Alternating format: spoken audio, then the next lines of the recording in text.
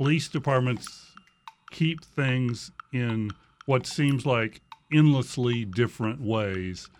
And our big challenge was to construct sort of one data set where, this item of information means this across 50 different departments. And that was kind of the big challenge early on. Journalists who dig deep into government data often uncover surprising and impactful news stories. I'm Michael O'Connell, and you're listening to It's All Journalism.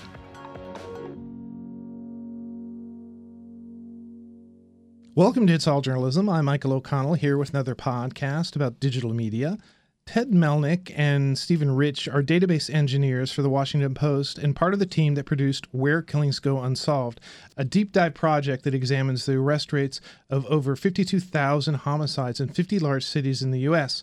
In their time at the Post, they've worked on a number of large-scale investigations, including the 2016 Pulitzer Prize-winning coverage of police shootings in America by the Post. Welcome to the podcast, Ted and Stephen. Thanks, Michael. Thank you. Okay, so as a way to introduce who you are, could you sort of each, take a turn, sort of describe what it means to be a data reporter, data journalist at the Post? Government records have a lot to do with journalism, and it used to be the business was going through filing cabinets and looking for reports and forms, but now all that's kept on computers and databases. So, if you're going to do reporting these days in some kind of depth, a lot of times instead of asking for paper records, we're asking for data files. And we have to be able to read them and analyze them and figure out what they mean. So how about you, Stephen? So I see our jobs as sort of the context providers for the stories that we work on. The reporters that we work with, they find interesting anecdotes and they go deep and report them. And our job is to say how often this is happening, whether or not they're part of a trend or they're an outlier, and being able to provide that kind of broader meaning to readers so that they understand what it is that they're actually reading. So you must have really enjoyed working on this particular project, I imagine. It was fun when it was over. Actually, it's not over. We enjoyed the challenge very much. So you say several times, or it is said several times throughout the article, that the data that had been assembled was more detailed than, even what the FBI is able to report. 10 years of data. Could you sort of speak to that about, what made your data so rich? The whole reporting something that is deeper than the FBI thing is something that Ted and I are both this is old hat for us. With the police shooting stuff, we did the same thing. With this one, it was a little different. The police shootings data had problems in that there was an underreporting of the actual events. And the biggest problem with the FBI's data in this case is they don't know how these cases were resolved. So whether or not there was an arrest or an exceptional clearance, for example, where somebody died after killing someone. And they also have literally no idea where these things happen other than the city. And so what we wanted to do in this case was to take a deeper look specifically at where homicide happens. We all focus on Chicago when we talk about homicides nowadays. And so we wanted to be able to say, where in Chicago are there specifically issues with this? And we wanted to look at this other problem, which is arrests and homicides, because most of the time we talk a lot about the homicide problem being that it's going up, which is generally speaking not true. It is in some cities, it's not in others, but there is a serious problem across the board that the homicide clearance rate is going down and the homicide arrest rate is also going down. How did you gather your data? I think I'll just ask that simply. It was kind of a painstaking process because there's no central place where this is reported. So we had to go to all the different police departments and make requests. And we asked for items of information that we thought they had because they were probably reporting it some way or another. Stephen took the lead in getting all those requests out there. And as we got started more than a year ago, I started looking at the data coming in. And one thing we discovered was that police departments keep things in what seems like endlessly different ways.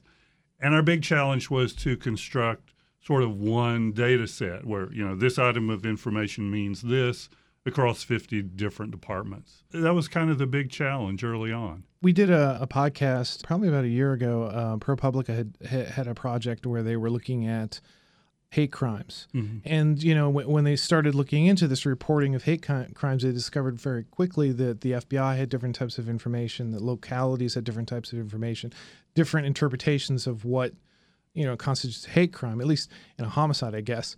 Everybody kind of knows what a homicide is. But the thing that I find fascinating about this report is this decision to do it, you know, tie it to a location. I mean, we speak in generalities about a city, but you're actually looking at, you know, city blocks almost, and neighborhoods at the very least, and, you know, what the number of homicides are in particular areas in a city, and what the case closure information is. You know, at what point did you kind of make this decision that why don't we break this out and look into it as a location type project? I think that was decided at the very beginning. Mm-hmm. You know, as part of, there's sort of two parts of the concept. One, find out where arrests were made, find out where the events are. Mm-hmm. And, you know, mapping events is one of the great frontiers in journalism now. Mm-hmm. You know, government data on what happens, things that happen in a particular place is just sort of exploding.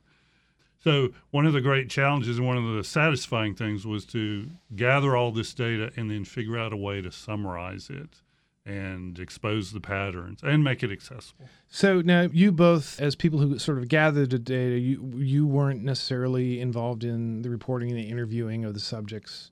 We were involved in reporting and interviewing the data and the people who provided the data. Okay. Which was actually an industry into itself. You know, we found some police departments who didn't actually have this data on hand, surprisingly enough. Mm-hmm. We found some police departments who could not tell us the names of homicide victims, which was kind of surprising and, in a way, disappointing, I think. So 50 different cities, there really were very few who handed us information that was good and clean and ready to use. Okay, so you probably at the very beginning you set out with your parameters. We need this information and this information and this, Right. with the understanding that your sources are going to, however they're keeping their records, it may be very different, or how they're doing it. What was kind of I mean, you said it took maybe sort of over a year to do this, or about a year to do this. You know, was the response that you had from most of the localities pretty positive about getting you this information? Were there a lot of hurdles? Mostly it was logistical. You know, it was like whether they had the information handy and whether they wanted to take the time to get it together if they didn't have it handy. Well, let's circle back to this idea of, you know, data location as being sort of a new frontier for journalism. Being able to amass this type of data to tell your stories, what do you see is the positive, from a journalistic standpoint, the positive result of this? You know, what types of stories can you tell that maybe you weren't able to tell before? Well, I think in this particular instance, you know, the way, like Stephen said, we have reporters who are generating a very powerful narrative story. And we can use the data to, one, provide context and show how, you know, the people they're interviewing fit into, are part of a true overall pattern, which sort of adds, you know, a level of authenticity to the story. And also to sort of provide hints and guidance and to point reporters toward, okay, this neighborhood has a lot of homicides and no arrests. Well, until we did this mapping, nobody really knew what neighborhoods to do reporting in. Mm-hmm. And we did that on our published site. We have maps of homicides in 50 different cities. We also had an internal version of that tool that we started more than a year ago, that was even more detailed, that the reporters could go in and explore the data. So were the reporters involved from the very beginning? I mean, you know, how did this sort of like spring out? Was it a data question, or was it a reporter question? Go on. So a couple of years ago, a few of us did a rudimentary version of this in Chicago, in which we did not actually map it. We just figured out, we mapped the points to figure out which neighborhoods they were in, and then figured out which neighborhoods had the lowest arrest rates. And so we did a story about the neighborhoods in Chicago where murder was effectively legal because they were not arresting anybody for it. And so out of that sort of sprang the question of what would this look like in other cities? Because like Chicago is basically a city where if you get murdered, you have a very low chance that it's going to get solved at this point. Their homicide clearance rate is under 20%. And so that was not as interesting as us to some of the ones where maybe they have a higher clearance rate, but there are still pockets in cities. And so we wanted to try and figure this out at a large scale, which is when we had a meeting and figured out how we would sort of approach this. Okay. So as this data came in, was there anything that sort of jumped out at you, maybe immediately over time that sort of surprised you? Theories about questions to ask and look for. So, for example, the racial disparity was sort of an obvious question, and it was sort of surprising how widespread that was across 50 cities. I think one of the things we learned was when you make this map and sort of look at and I have a wall in my area where I've got 50 paper maps pasted up there. So you look at these maps with the high and the low arrest rates. Well, you've got some cities like Chicago and Baltimore where everything is low arrest. They don't seem to make any arrests anywhere. You have some cities like Richmond where it looks like they arrest in almost every case. Then you have other cities where you have large areas of one of each that are not far apart. So what makes that difference in the same city with the same police force, the same budget, the same number of detectives, people who are neighbors with each other? I think that's one of the fascinating questions.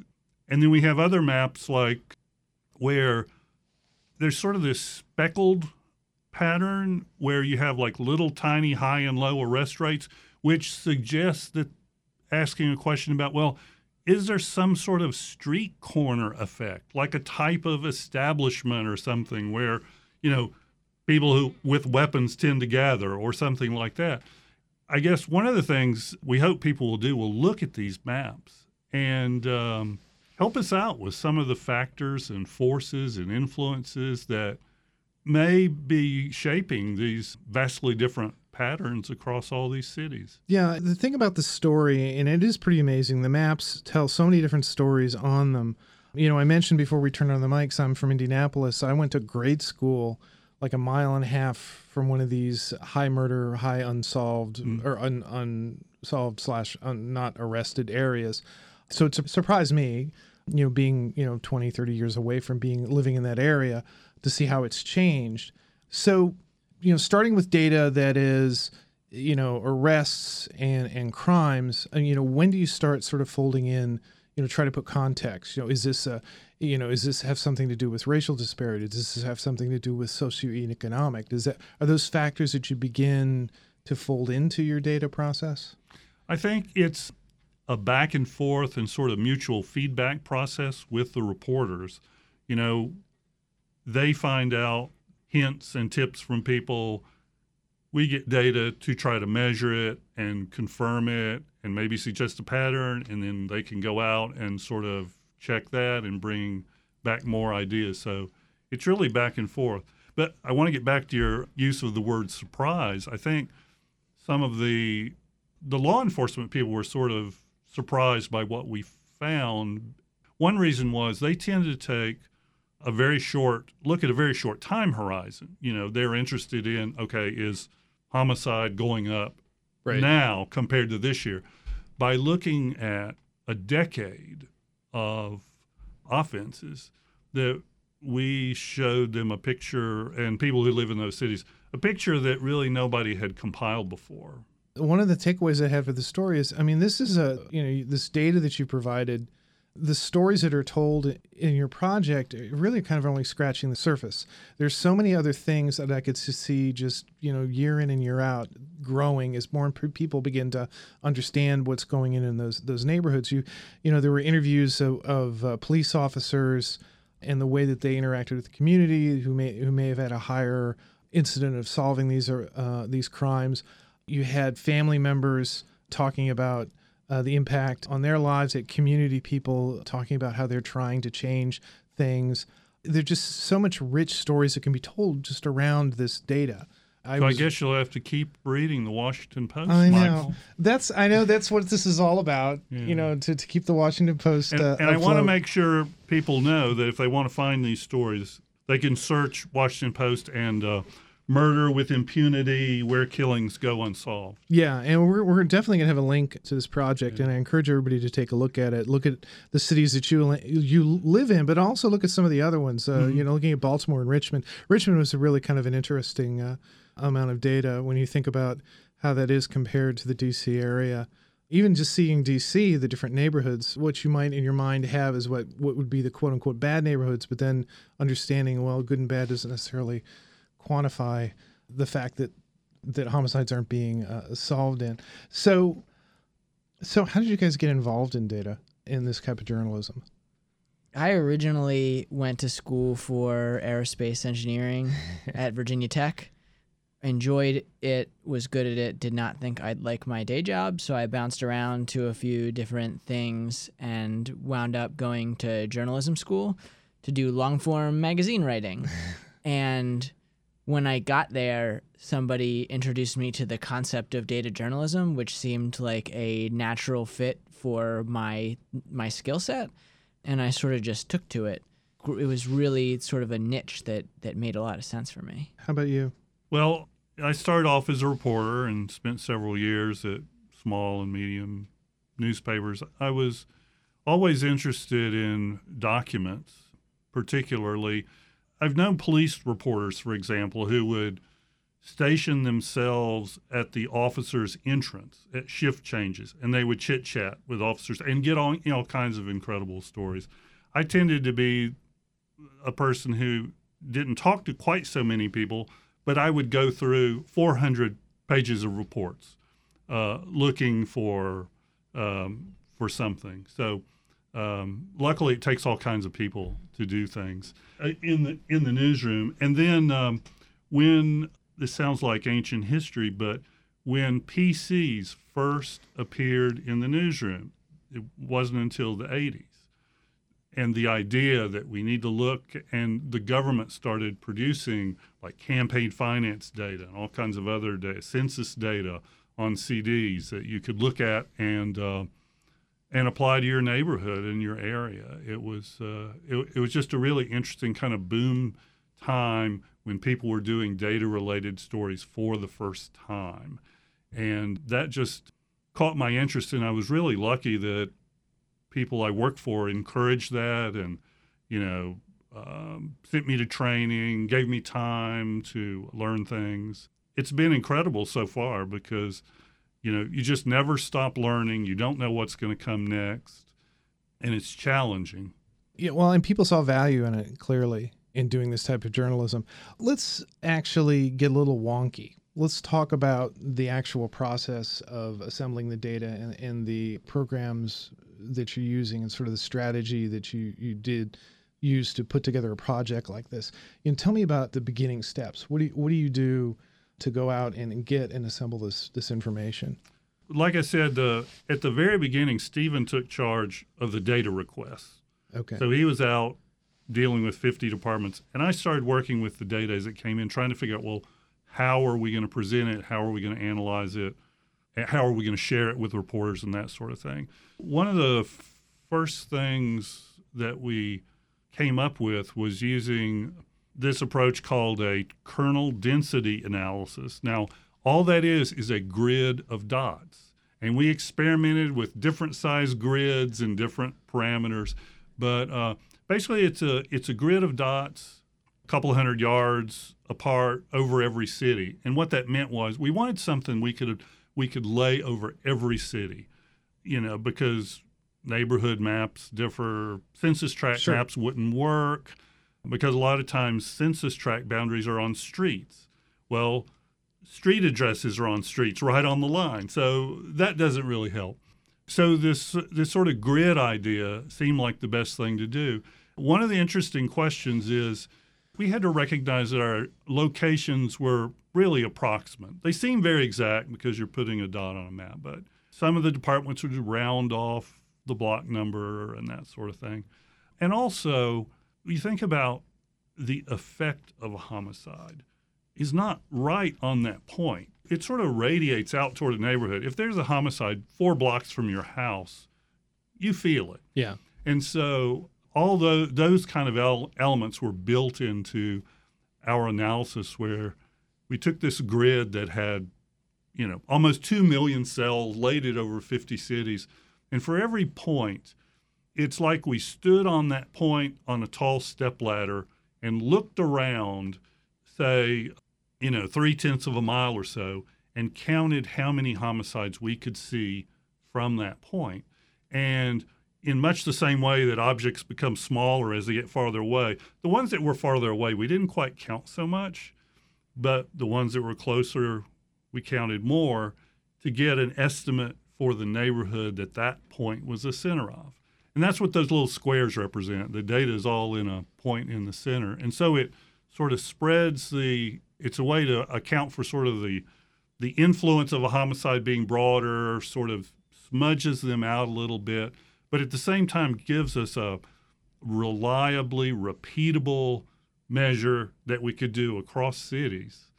So that was kind of what the visualization is based on. Yeah, it's a way to assemble the data, and it'll make it easier for the reporters to figure out what the story is. Right. Yeah, right. To recognize the points and from a storytelling standpoint. Is this something you developed for this project, or something for the previous project that you've done, or is this something you guys have been doing for a while?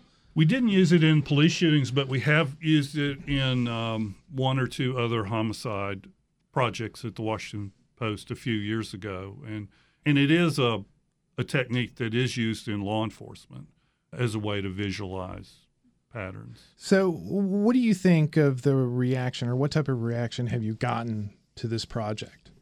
It's been kind of great. We specifically put out these interactive maps because we wanted people to be able to dive in and see in their own neighborhoods, or neighborhoods where they grew up, or neighborhoods that where their friends live in.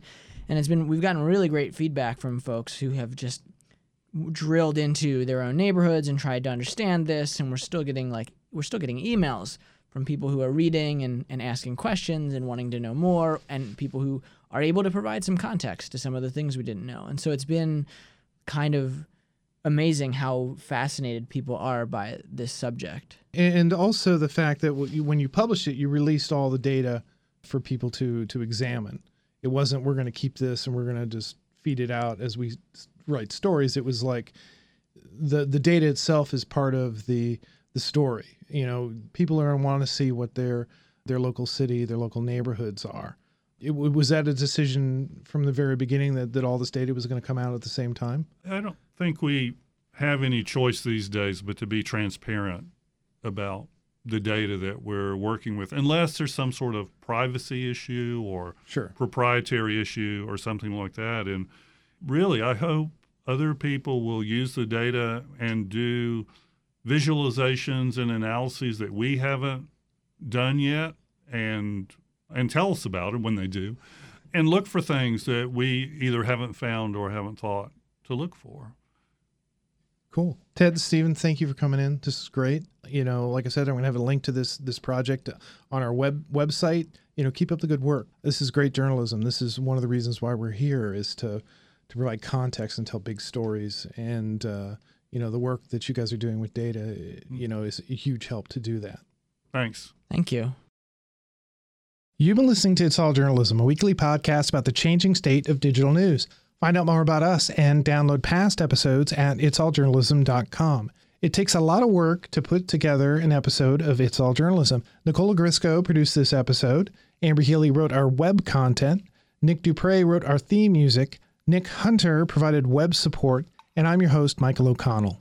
Want to find out more about our podcast? Go to itsalljournalism.com, where you can download past episodes and learn about our Patreon campaign and how to sign up for our weekly newsletter. You can subscribe to our podcast at Apple Podcasts, Stitcher, SoundCloud, Google Play, and Podcast One. It's been a long time since I mentioned social media, but you can follow us on Twitter at AllJournalism, and look for us on Facebook. We post regular updates there and share links that you might find useful. It's All Journalism is produced in partnership with the Association of Alternative News Media. Thanks for listening.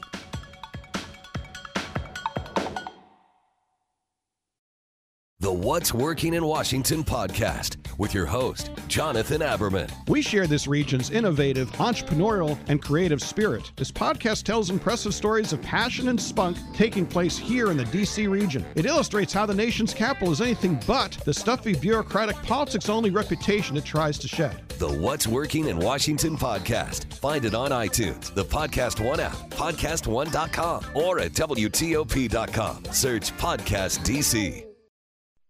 The Target USA podcast with your host, JJ Green. Russia could render huge harm to this country. North Korea's secret missile that could touch the whole of the United States. ISIS. D.C. is repeatedly mentioned as someplace they would like to see an attack. This is JJ Green. Join me each week for the latest on U.S. and international security on Target USA. The Target USA podcast. Find it on iTunes, the Podcast One app, podcastone.com, or at WTOP.com. Search Podcast DC.